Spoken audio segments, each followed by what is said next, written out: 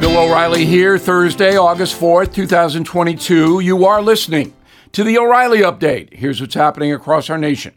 President Biden issues an executive order to enhance abortion. California tries to ban entertainment projects in pro-life states. Gun sales surge in Massachusetts, of all places. Mayors declare a monkeypox emergency.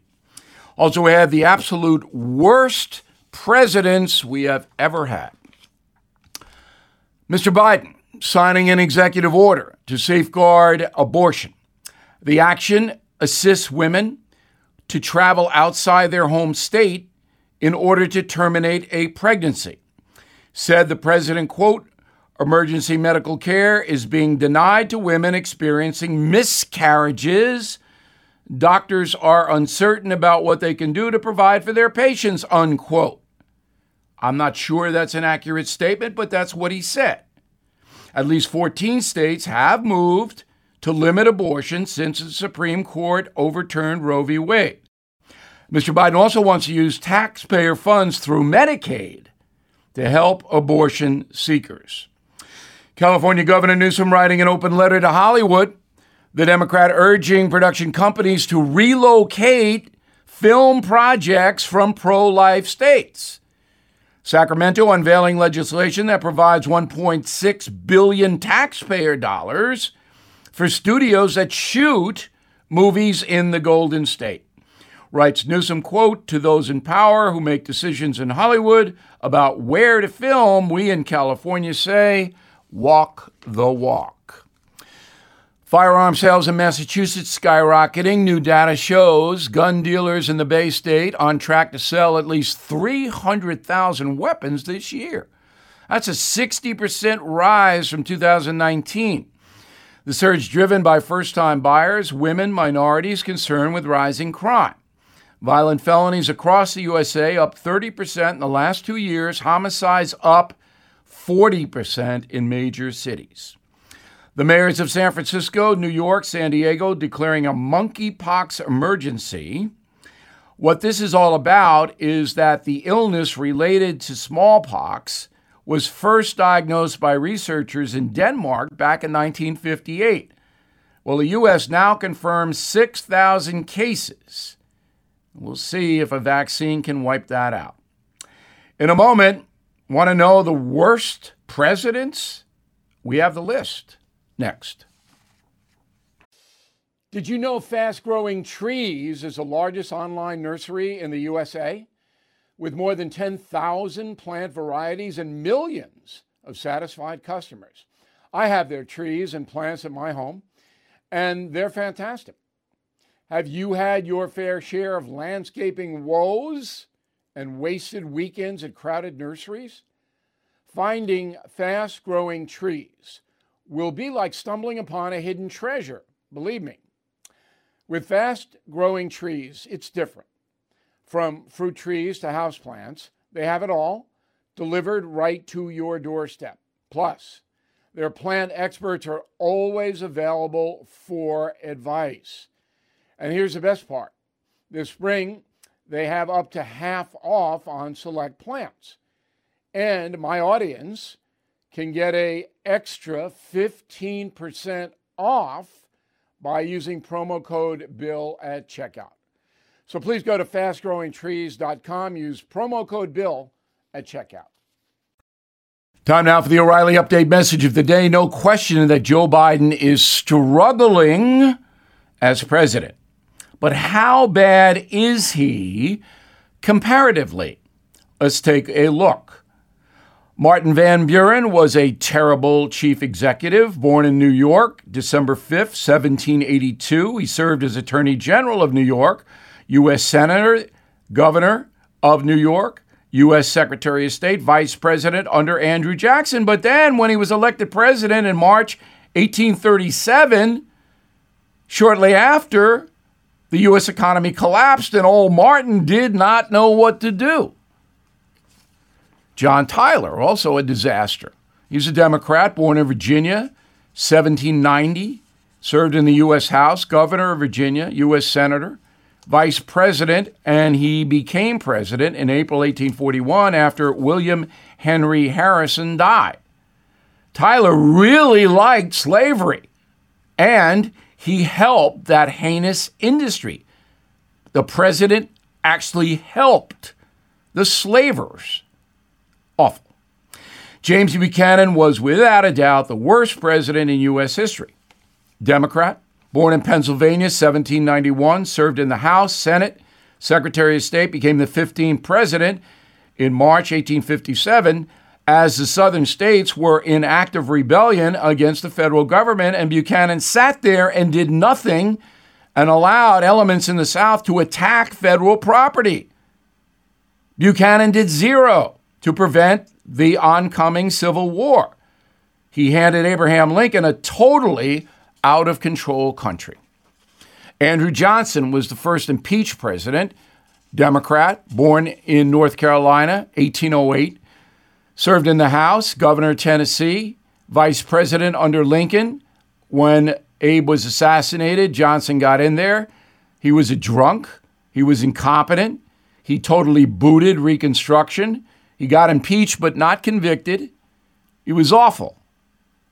Fast forward to Herbert Hoover, another terrible president, Republican, born in Iowa, 1874, U.S. Secretary of Commerce under Warren Harding, became the 31st president of the USA, March 1929. Shortly after that, the economy collapsed, the Depression hit. Hoover just sat there for 4 years as millions of Americans suffered. Some were starving. In fact, people didn't have places to live, and they erected shanty towns called Hoovervilles because old Herbert didn't know what to do. And now we come to Joe Biden. Born in Pennsylvania, 1942. Served as U.S. Senator, Vice President under Barack Obama, 46th President of the United States now. I think it's fair to say, so far, it's been a catastrophe. Biden, the inflation, it's his fault. Open border, his fault. Terrible crime, his fault. He supports progressive candidates, DAs. Will Biden make a comeback? Well, Ronald Reagan did. First 2 years of Reagan were not good. He came back. But I don't think old Joe has it. My opinion, but I don't think we're going to see a comeback by Biden, and he'll go down as one of the worst presidents. I'm Bill O'Reilly. I approve the message by writing it. Please check out honest news analysis on BillO'Reilly.com, and my book, Killing the Killer, is still a bestseller. Everything is expensive these days, you know that. The government is printing trillions of dollars and consumer prices higher than ever. If the government continues its printing and spending, the dollar could continue its free fall and lose its coveted role as the world reserve currency. Let's hope that doesn't happen. But there are a few things you can do right now. American Hartford Gold can show you how to protect your money, your retirement, your hard-earned savings against inflation by helping you diversify a portion of your portfolio into physical gold and silver. Start with a short phone call, and they can have physical gold and silver delivered right to your door or put inside your 401k or IRA. So please call or text them right now. Tell them Bill O'Reilly sent you. Call 877-444-GOLD, 877-444-GOLD, or text GOLD to 65532. Again, that's 877-444-GOLD, or text GOLD to 65532. Now, the O'Reilly Update brings you something you might not know. Today, 90% of Americans stream music on the internet, but 64 years ago, folks listened the old-fashioned way on the radio, to quote Donna Summer. Beginning August 4th, 1958, Billboard magazine began publishing a list of the top 10 songs of the week in America. Here are the biggest hits that first week, 1958. Number 10, Peggy Lee, Fever. Number 9, Johnny Otis, Willie and the Hand Jive. Number 8, Jack Scott, My True Love. Number 7, The Coasters, Yakety Yak. Number 6, Dwayne Eddy, Rebel Rouser, an instrumental. Number 5, the Kalin Twins, When. Number 4, Elvis, Hard-Headed Woman. Number 3, Bobby Darin, Splish Splash, I Was Taking a Bath. Number 2, Perez Pardo, Patricia, I Don't Know Perez. And the number 1 hit, 1958 Billboard, Roll It.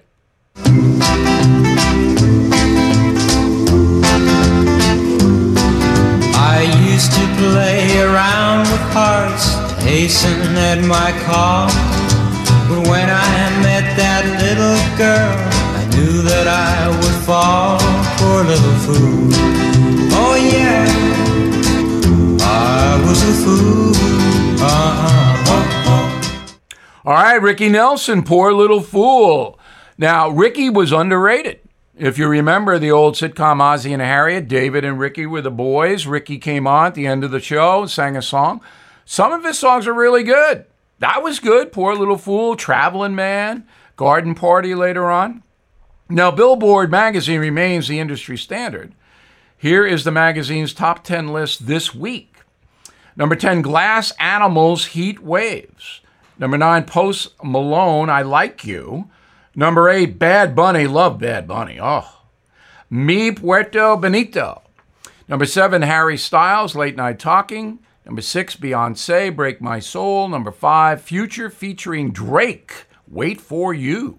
Number 4, Jack Harlow, First Class. Number 3, Kate Bush, Running Up That Hill. Number 2, Harry Styles again, As It Was. And number 1, Lizzo, About Damn Time. Maybe we should go back to 1958. Back after this. I'm Mike Slater from the podcast Politics by Faith. This is a crazy time in our country. It's stressful, a lot of anxiety, and it's going to get worse. And I realized that one of the things that helps me take away the stress is realizing that there's nothing new under the sun. So on this podcast, we take the news of the day and we run it through the Bible and other periods in history to realize that we've been through this before and we can rise above again. Politics by Faith, anywhere you listen to the podcast. Politics by Faith. Thank you for listening to the O'Reilly Update. I am Bill O'Reilly. No spin, just facts, and always looking out for you.